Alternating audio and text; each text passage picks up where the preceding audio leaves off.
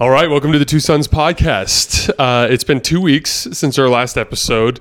Again, we've been dealing with our conflicting work schedules a little bit, but from what I understand, November 15th, which is literally 2 months and some change away, Luke starts his new gig with a better work schedule. We're going to start doing a lot more content. We're going to start doing NFL stuff. We're going to start doing some Game of Thrones stuff. Always Star Wars stuff as well. We're going to be doing it all, but we gain the flexibility to do it at that point as well.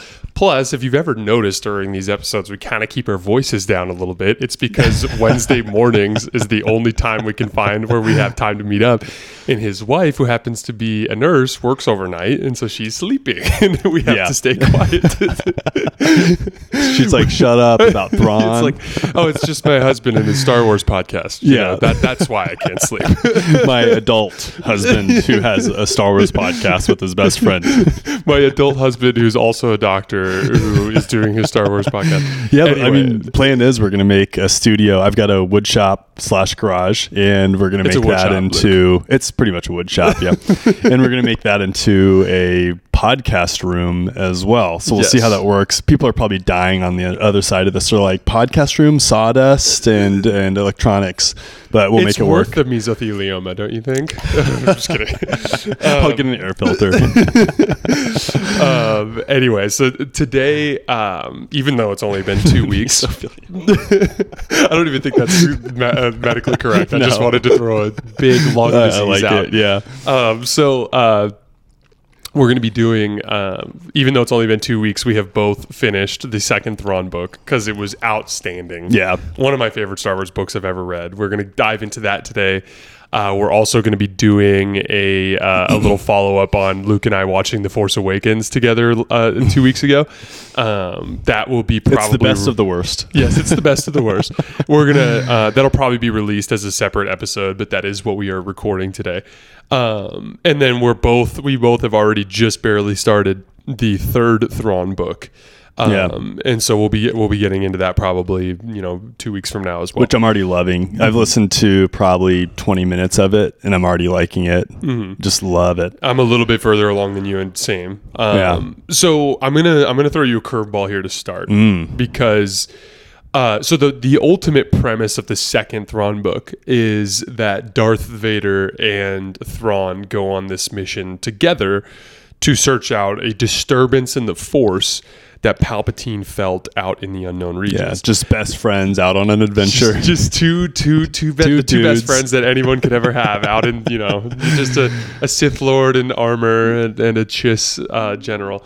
Anyway, so we're gonna get to that for sure. But I'm gonna start with the curveball here because I think Star Wars is building towards something. I have a theory. Yeah. So the ultimate enemy that Thrawn and Vader end up dealing with. Spoilers. Yeah, right this now. is big time spoilers. This whole episode is spoilers. Just non-stop. Just spoilers. So anyway, the ultimate enemy that Thrawn and Vader end up facing in this book is known as the Grisk. Right. Okay.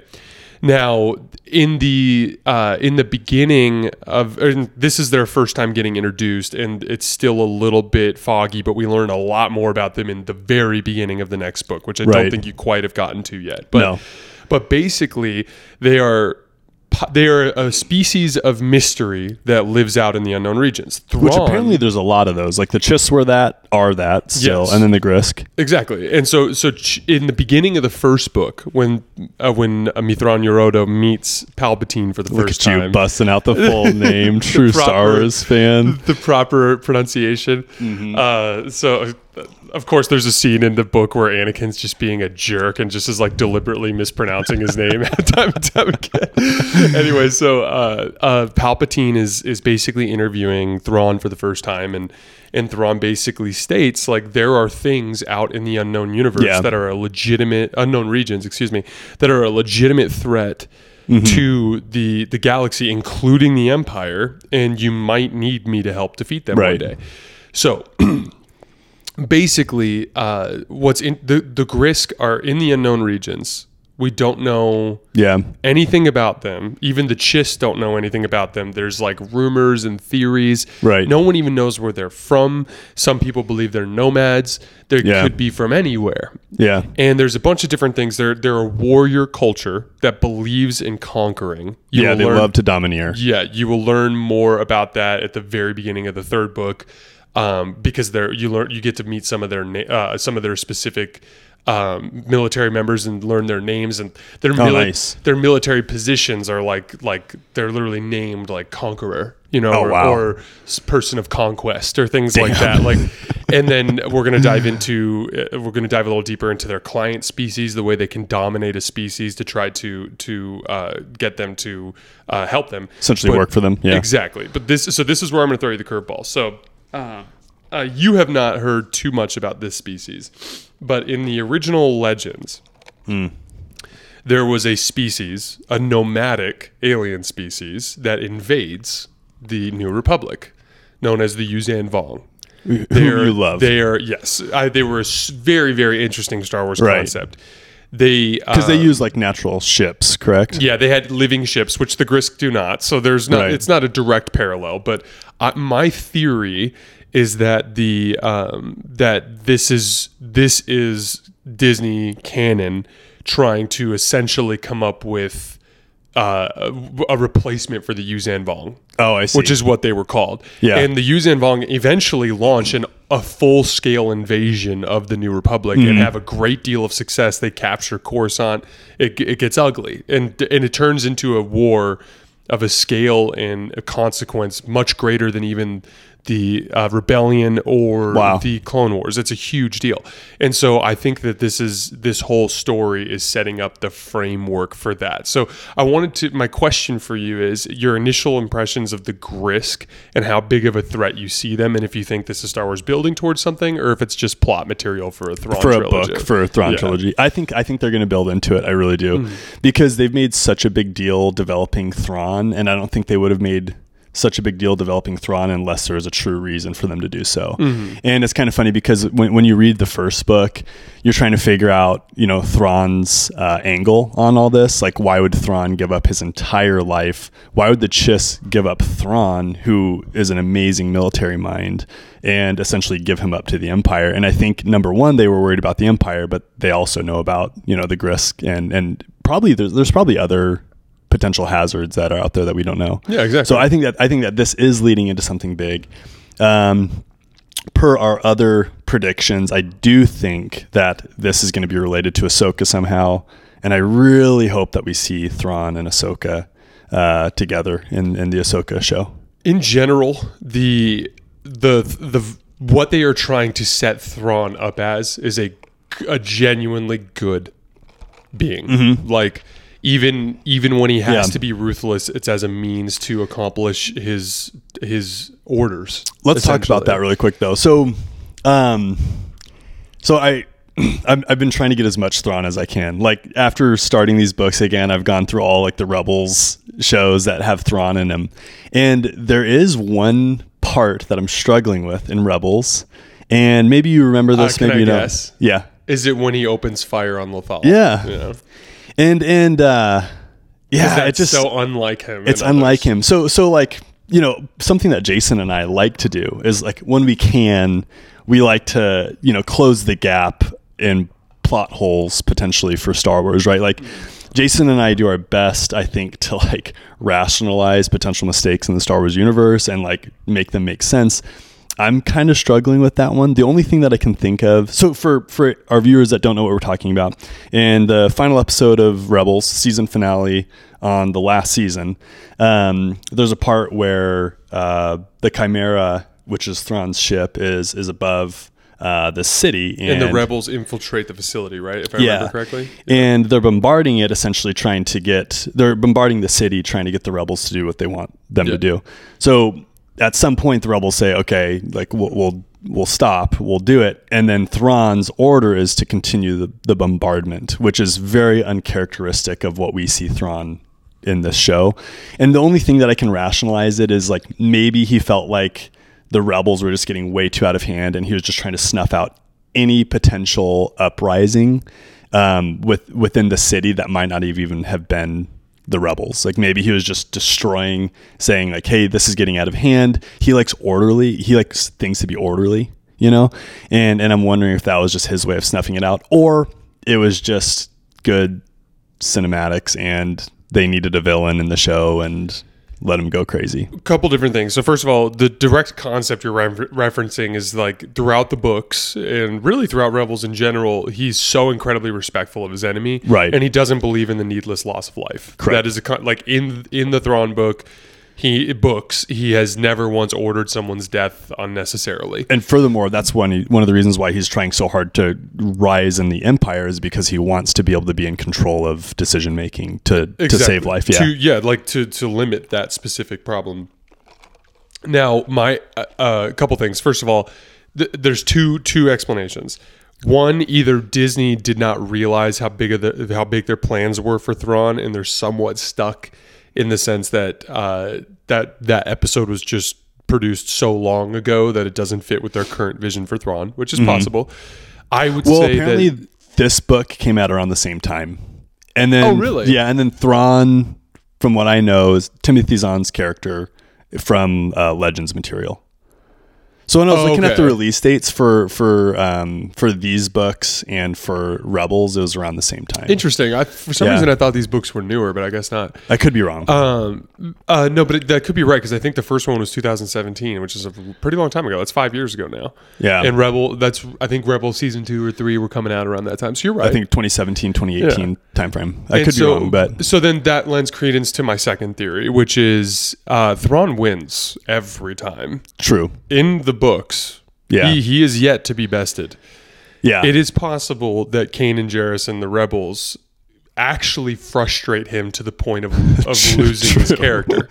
Like that's a really good point. Like they routinely escape him. Yeah. And as a matter of fact, the beginning of this Thrawn Alliances book involves anger that Vader feels towards Thrawn for him losing at Adalon. True, and he just keeps rebels. Bringing it up. And he keeps bringing it up, and he blames it on his softness, basically. Yeah. Palpatine has Thrawn's back and realizes it wasn't his fault. But and even going from that, even if it's strategy, so even if Thrawn wasn't lashing out, but there may be a strategic angle that Thrawn's taking with that, where he is trying to show the Empire that he can be ruthless if needed, and maybe that's how he's trying to keep his position as well. Because if he just danced around the fact that he was getting beat by rebels, I think Palpatine specifically would want to see him show some aggression. Essentially, it's very possible that he communicated with Vader and Palpatine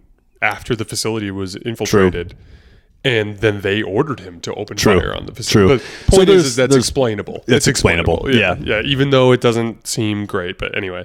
So to get back on track here, so like basically the Yuuzhan Vong concept, it's just something I want to drop in here, because I have a feeling that there's a chance that in the future we'll be tying back into this conversation. Seeing some parallels. When the Grisk become a bigger threat. Yeah. It kind of fits within Disney's want, I think, unnecessarily, but a want that I think that to get away from the traditional Sith versus Jedi concept, which I disagree with, but that if they were to go that route, I would support it at least. It could be interesting. Yeah. It could be really interesting. Like I found it more interesting than the Nihil. That's exactly. So, and it does parallel the Nihil in some degree with the High Republic books, right? Yeah, because the Nihil are just drugged up raiders. That's really all they are. That listen to what do they call it? Space rock or something like that? Yeah, some kind of space rock. Space punk rock. Space punk rock. And they just get crazy. They're all very emotional. Crazy. No, I agree. They're a lot more sophisticated and I think lethal is how I look at them. Exactly. Like I think of like the Nihil as like this dysfunctional band of marauders that just wreck things in their path, and if like one of them accidentally kills themselves, they're like, no big deal. But the Grisks seem a lot more calculated. They're calculated more like of a warrior tribe that's more like disciplined. Yeah, but like the one we're underselling it a little bit. Markion Ro is fascinating. We don't have to get too much further, but yeah, he's fascinating. But my point is like keep your eye on this Grisk concept, because I could see it coming up in live action in the future. It could also directly be it could be that Ahsoka finds Thrawn and Thrawn's like, hey, I'm no longer with the Empire. I need your help to deal with this threat. Oh, it's very possible. Good guy Thrawn. And the entire Ahsoka series could be based on Krisk. Like, that's the kind of thing that I honestly still think towards. that Thrawn could end up being good. Because when the Empire ceases to exist, what obligation does he have to continue those motives? Well, like what we were just talking about. Yeah, I mean, he has... First of all, he is loyal to the Chiss, which I think is going to be the centerpiece of the third book, or one of the centerpieces to the third book. So we know he's loyal to the Chiss, but he's also loyal to life, is what we found out. So I mean, I do think that Thrawn could end up being good guy Thrawn. Yeah, and so we know that Ahsoka asks that chick, the magistrate. She asks the magistrate, "Where is Grand Admiral Thrawn?" And it's very possible that she just says, like, he's not working for anybody in the Empire anymore. Like, we don't know where he is. And then maybe he's with the Chiss Ascendancy. Anyway, we won't pontificate about it anymore. But I'm very, very interested to see where all that goes. So the next direction I wanted to go with this was the dynamic between Vader and Thrawn and Palpatine. So the second book opens with the two of them standing in front of Palpatine. And there's a little bit of tension hanging in the air because this is right after Atollon and right after Thrawn lost Kanan Jarrus and his rebels. To the Bendu. So, which I'm still rewatching Rebels. I need to refamiliarize myself with a lot of that stuff. But anyway, so Vader seems to have immediate contempt for Thrawn, because he kind of represents everything that he's not, is my theory. So where I wanted to start with this is like the direct differences between the two. Because the pathway that the book follows is in this journey out to the fringes of the unknown regions. Because Batuu is in Empire space. It's in Empire controlled space. Just barely. Just barely. And then they go further into the unknown regions to get to the planet where the Separatist base is and stuff like that. But basically, the story follows two timelines. The timeline towards the tail end of the Clone War, before Count Dooku's death, when Anakin and Padme, one of Padme's handmaidens, discovers a Separatist operation in the unknown regions, and basically when signals to Padme, she gets killed. The handmaiden does, and then Padme goes out to try to figure out the problem. Anakin has to finish a mission for the Galactic Republic, so he's late to get out there. But that storyline follows gets like told at the same time as Thrawn and Vader going out to the same planet for a separate mission to discover a disturbance in the Force. And in the old timeline, Anakin ends up meeting with Thrawn Yorodo. Right. And it's such a cool concept. Yeah, absolutely.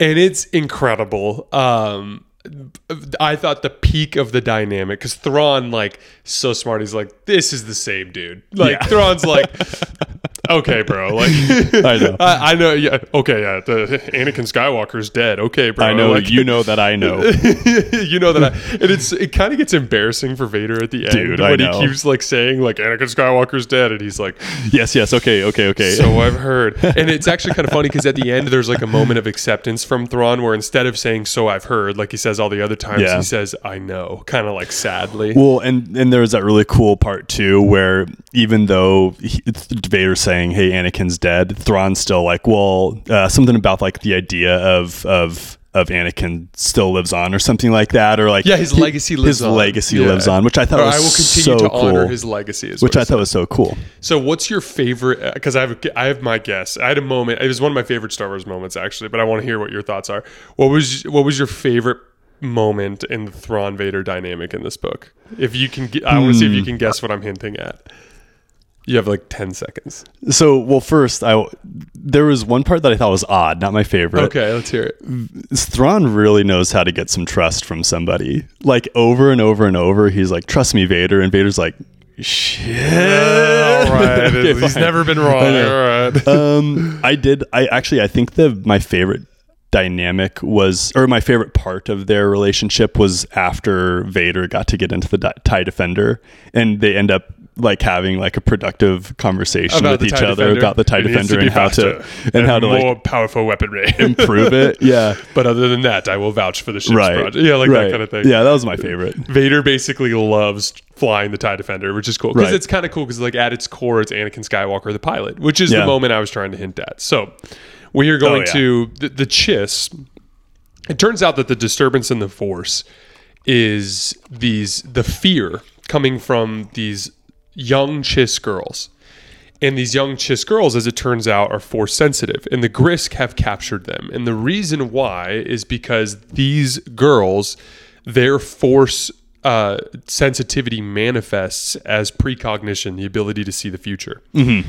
In the unknown regions, there, and this is a concept that is dived into in so many different ways through the Star Wars universe, not the least of which is trying to get to Exegol and you're flying through a damn nebula. Mm-hmm. But the point is there was some sort of cataclysmic event that took place, a cataclysmic like astronomy event that took place in the unknown regions that makes it so that all of the hyperlanes are unstable. Yeah, which it's funny that you're talking about this right now because it's just dawning on me why the unknown regions are essentially called the unknown regions is because they're such a pain in the butt to traverse. Exactly. And I've always wondered, like, why hasn't the Empire just been out there? It's like, that just makes sense. Okay, anyways. There's a million, and the two places that are like this are the unknown regions and the deep core. Yeah. But basically in both of these places, you can't just take hyperlanes. What you have to do is do what's called micro jumps. Yeah. And it can take days to traverse from system to system because you're going like bzz, bzz, bzz, like all over the place, and you have to do these like temporary calculations of short distances. Right. So basically, the Chiss, who are presumably the most powerful entity out in the unknown regions, they use these Force-sensitive young girls as navigators, and that's how they they can essentially, through the Force, determine whether or not a jump is safe. Right. Which allows them to take much longer jumps in the unknown regions and travel. So the Grisk steal a bunch of these young navigators to help them traverse the unknown regions, which is an example of their great threat. Right. But at the end... Well, and they do it for a couple of reasons, too, because they like to dominate. Yep. So they're stealing...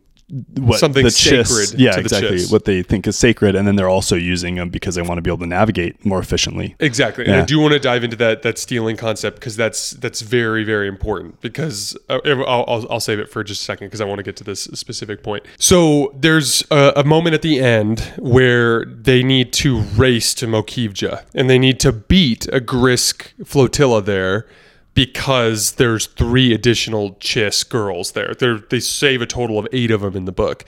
But it's cool because Thrawn goes like, hey, like, I need your help for this part of the mission. Yeah. And Vader goes like, Vader in the back of his head is like, ugh, like he's patronizing me, basically, like all this stuff.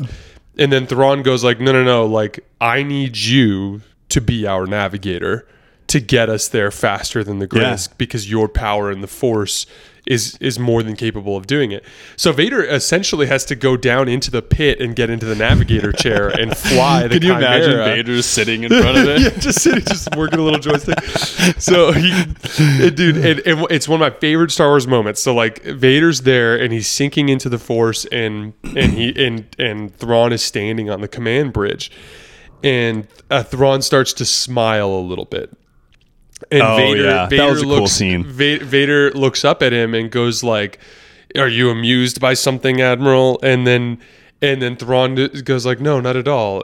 He's like, "I just had a memory." And he's like, "What?" And he's like, the word we use for our young navigator girls is like, and then he mentions like a Chiyun phrase. And then he goes, that directly translates in basic to Skywalker. Yeah. And then he just kind of like smirks, and then he walks down the bridge, and then Vader like turns back to the thing.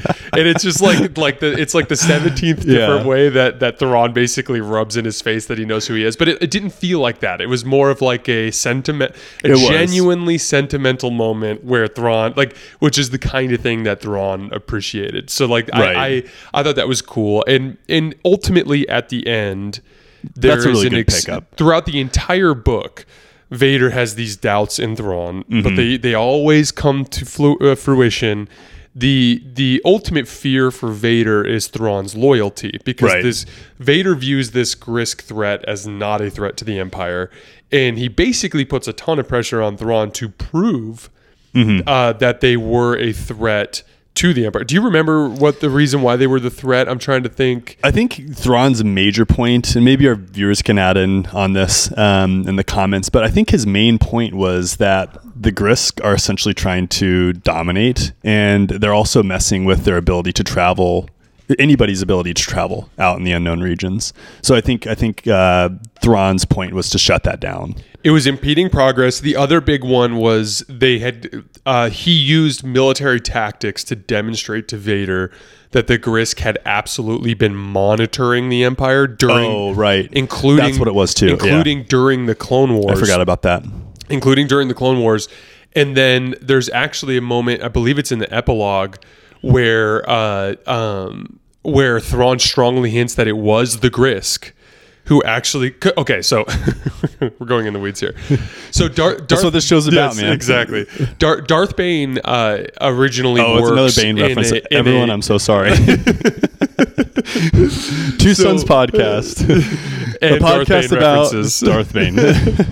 So Darth Bane works originally, before he gets discovered by the Sith, he works in a cortosis mine. And the cortosis mine is very important because the actual material cortosis has an immense ability to disperse energy weapons, which makes them practically invulnerable to laser fire, and has the unique ability when a lightsaber hits the cortosis, it actually overloads the lightsaber and shuts it off. Yeah, it shuts it off. It's like a big deal.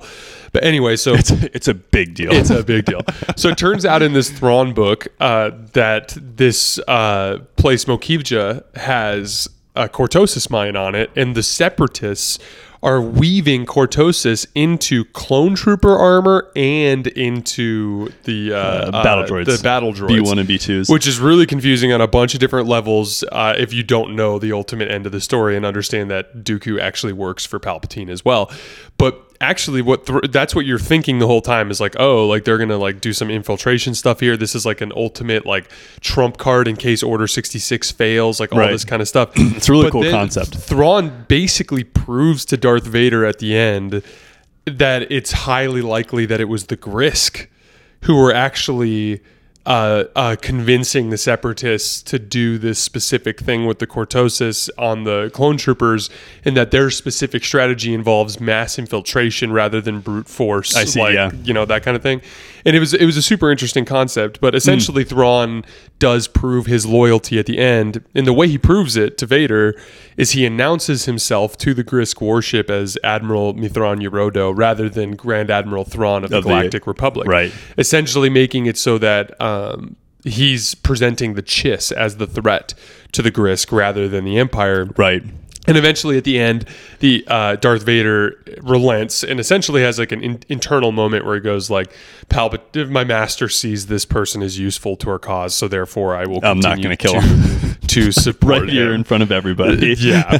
I really enjoyed the Vader-Thrawn dynamic in the whole book. Excellent. It was awesome. Yeah, it was super cool because they're both powerhouses, but in completely unique ways. Like Vader is just ultimately powerful, and he's just an immediate threat to anybody around him. And then Thrawn has a completely different approach. And actually, Thrawn has a completely different approach than any admiral or Moff in the entire Empire. Like, right? So like we see his dynamic a lot with Pharaoh.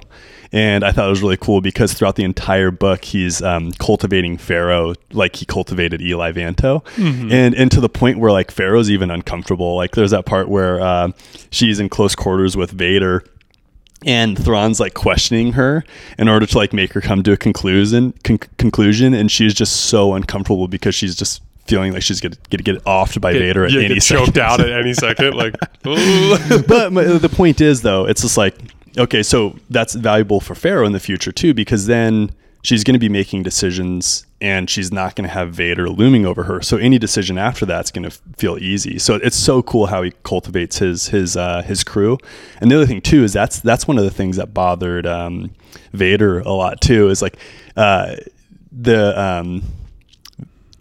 so Thrawn's crew, if they questioned something, they'd bring it up, which is actually incredibly productive. Like, for example, it's collaborative. It's collaborative. Diversity of opinion. Right. And for example, taking my clinic, like when my medical assistant's like, hey, are you sure you want to do this instead of this? I love when they bring that up. Or like, hey, on this order, did you mean it to send it to this specialist instead of this specialist? And like the fact that they're looking at that, like double checking work. It's like a filter for you. It's so good. Yeah.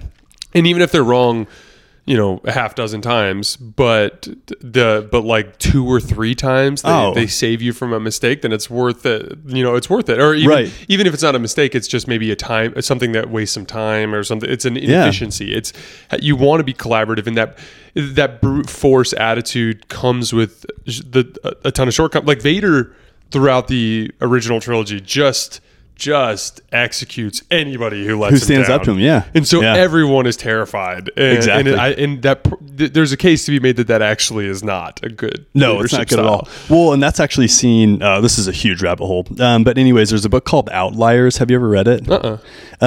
So is it a Star Wars book? No. It's not a Star Wars book. Is it a leadership book? It's kind of like a business book? It's like a book about kind of success. I don't know. It's been years and years and years since I've read it. It's been like a half decade since I've read it. So, but there's one part that stood out to me, and it's about pilots and how dangerous it is if a co-pilot who's a lesser pilot than the person who they're sitting next to can't feel like they can speak up, to the point where like planes have literally crashed themselves into mountains because the co-pilot's too fearful to say something. That's so sketchy. So and how big of a problem it is, and how beneficial it is for superiors to listen to the people who work for them.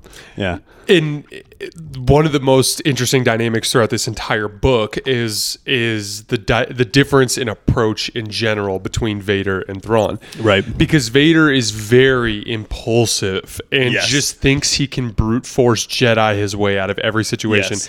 And that happens with Anakin in the old timeline, and it happens with Vader in the new timeline. Right. Side by side in the book, to the point where like even at the end of the book there's this catastrophic mistake. Like Thrawn's like, hey, we sabotaged this factory, because they end up sabotaging the Cortosis factory, and that's being put into the droids. And basically it was like a subtle defect that was gonna cause the droids to basically overload themselves after like 5 minutes of combat. Right. Every time they'd fire their weapon, it would basically slowly fry their own brain. Genius on Thrawn's part. Right.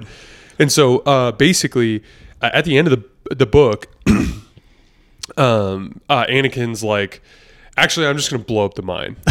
Dude, I know. And then like Thrawn's like, that's a terrible idea. And everyone who's working there is just like, all right, Anakin, what's going on here, dude? So basically what happens is like Padme tries to stop him. She can't. Thrawn tries to stop him. He good can't. Old Anakin. And then as they're pulling away, like Anakin collapses the mine, but he stupidly forgets that Cortosis basically like can offset or like disperse his energy in a bunch of different ways, and it ends up dispersing the blast down into the crust of the planet and basically opening up a super volcano. And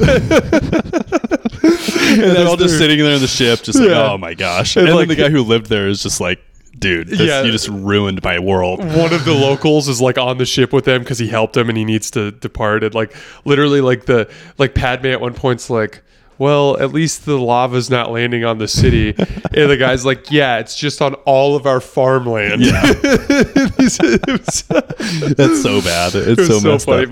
But the point is like everything Thrawn does is so calculated. He considers every contingency. There's a dope part at the end of the book where literally like Vader goes like, don't pretend like you haven't come up with a plan for how to kill me. I know. And he kind of like, Thrawn literally smirks and goes like, I've actually thought of 3 different ways to kill you. It's so cool. He's just the ultimate tactician. Like he's just ready to go in all whatever happens, he's got a plan for. He's thought about it all. Well, and it's kind of funny. I saw this interview with Timothy Zahn, and he talks about how Thrawn's portrayed in Rebels, and this is a take from the channel Star Wars Explained. You'll have to send me this clip. It's cool. So the guy from Star Wars Explained is talking with him, and he's like, how do you think Thrawn was portrayed in the movie or in the Rebels.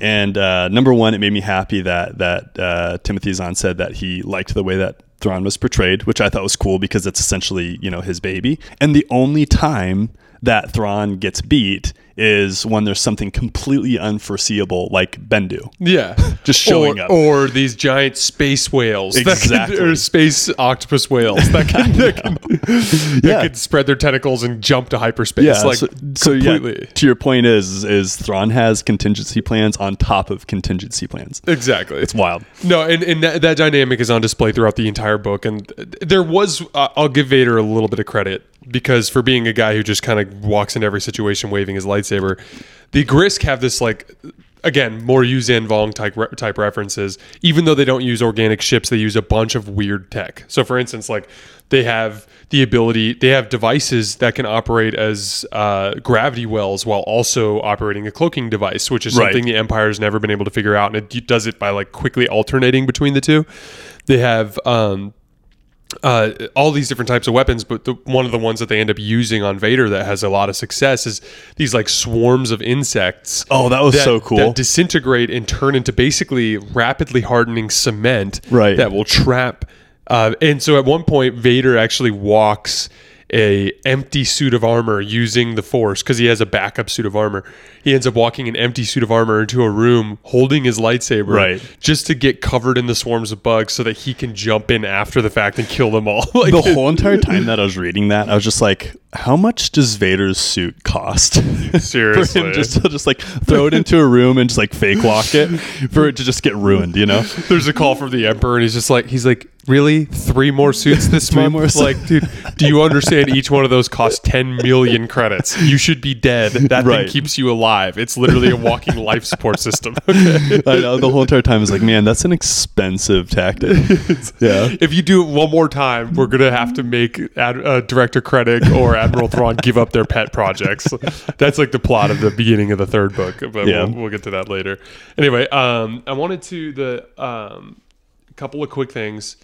The idea of the client species. So, the Grisk. What's the name of the species that they turn into the? I can't remember what it. The ones with the swords on their side. I can't remember what they're called, but there's a species of alien that they're working with that has. Boy, you are exceptionally needy today. She is, man. I've done nothing but pet you for a half hour, and the couple times I've stopped. She was cooped up because the electrician was here yesterday, so she was stuck in the back bedroom. It's okay. Anyway, so the client species that they we're talking about Lola the dog, by the way, for anyone who's not watching this and listening to it.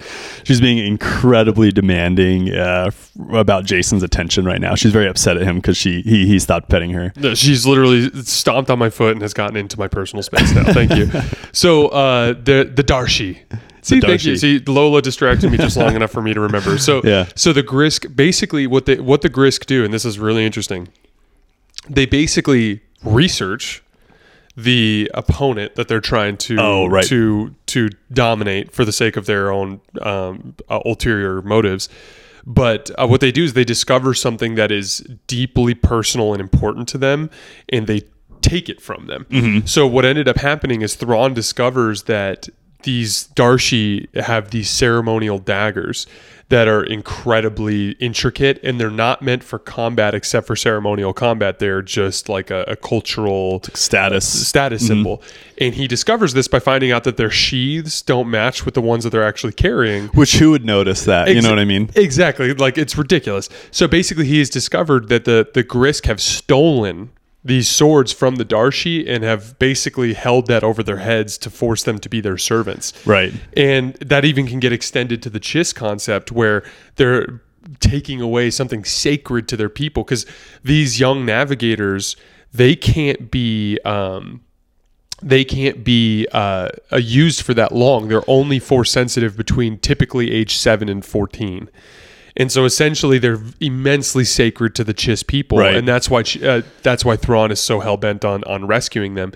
But so I'm really curious in this 3rd book who the client species is going to be, because it's kind of implied that the Grisk are attempting to generate a ton of client species throughout the galaxy to serve their ultimate goals. And it's a very interesting concept and one that makes them a terrifying entity. The term client species actually cracks me up, though. How so? Well, it sounds very...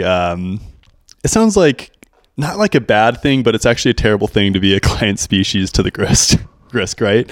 Like, could you imagine? That would suck. What's your thoughts? Okay, so again, we've talked about some of the ways, or at least me personally, the ways that I've viewed at least employees of the Empire has changed, in the sense that, like, it's just a lot of people who want to have a job, like Eli Vanto, for example, or how Thrawn's really not a bad guy, even though before reading these books, I always thought he was.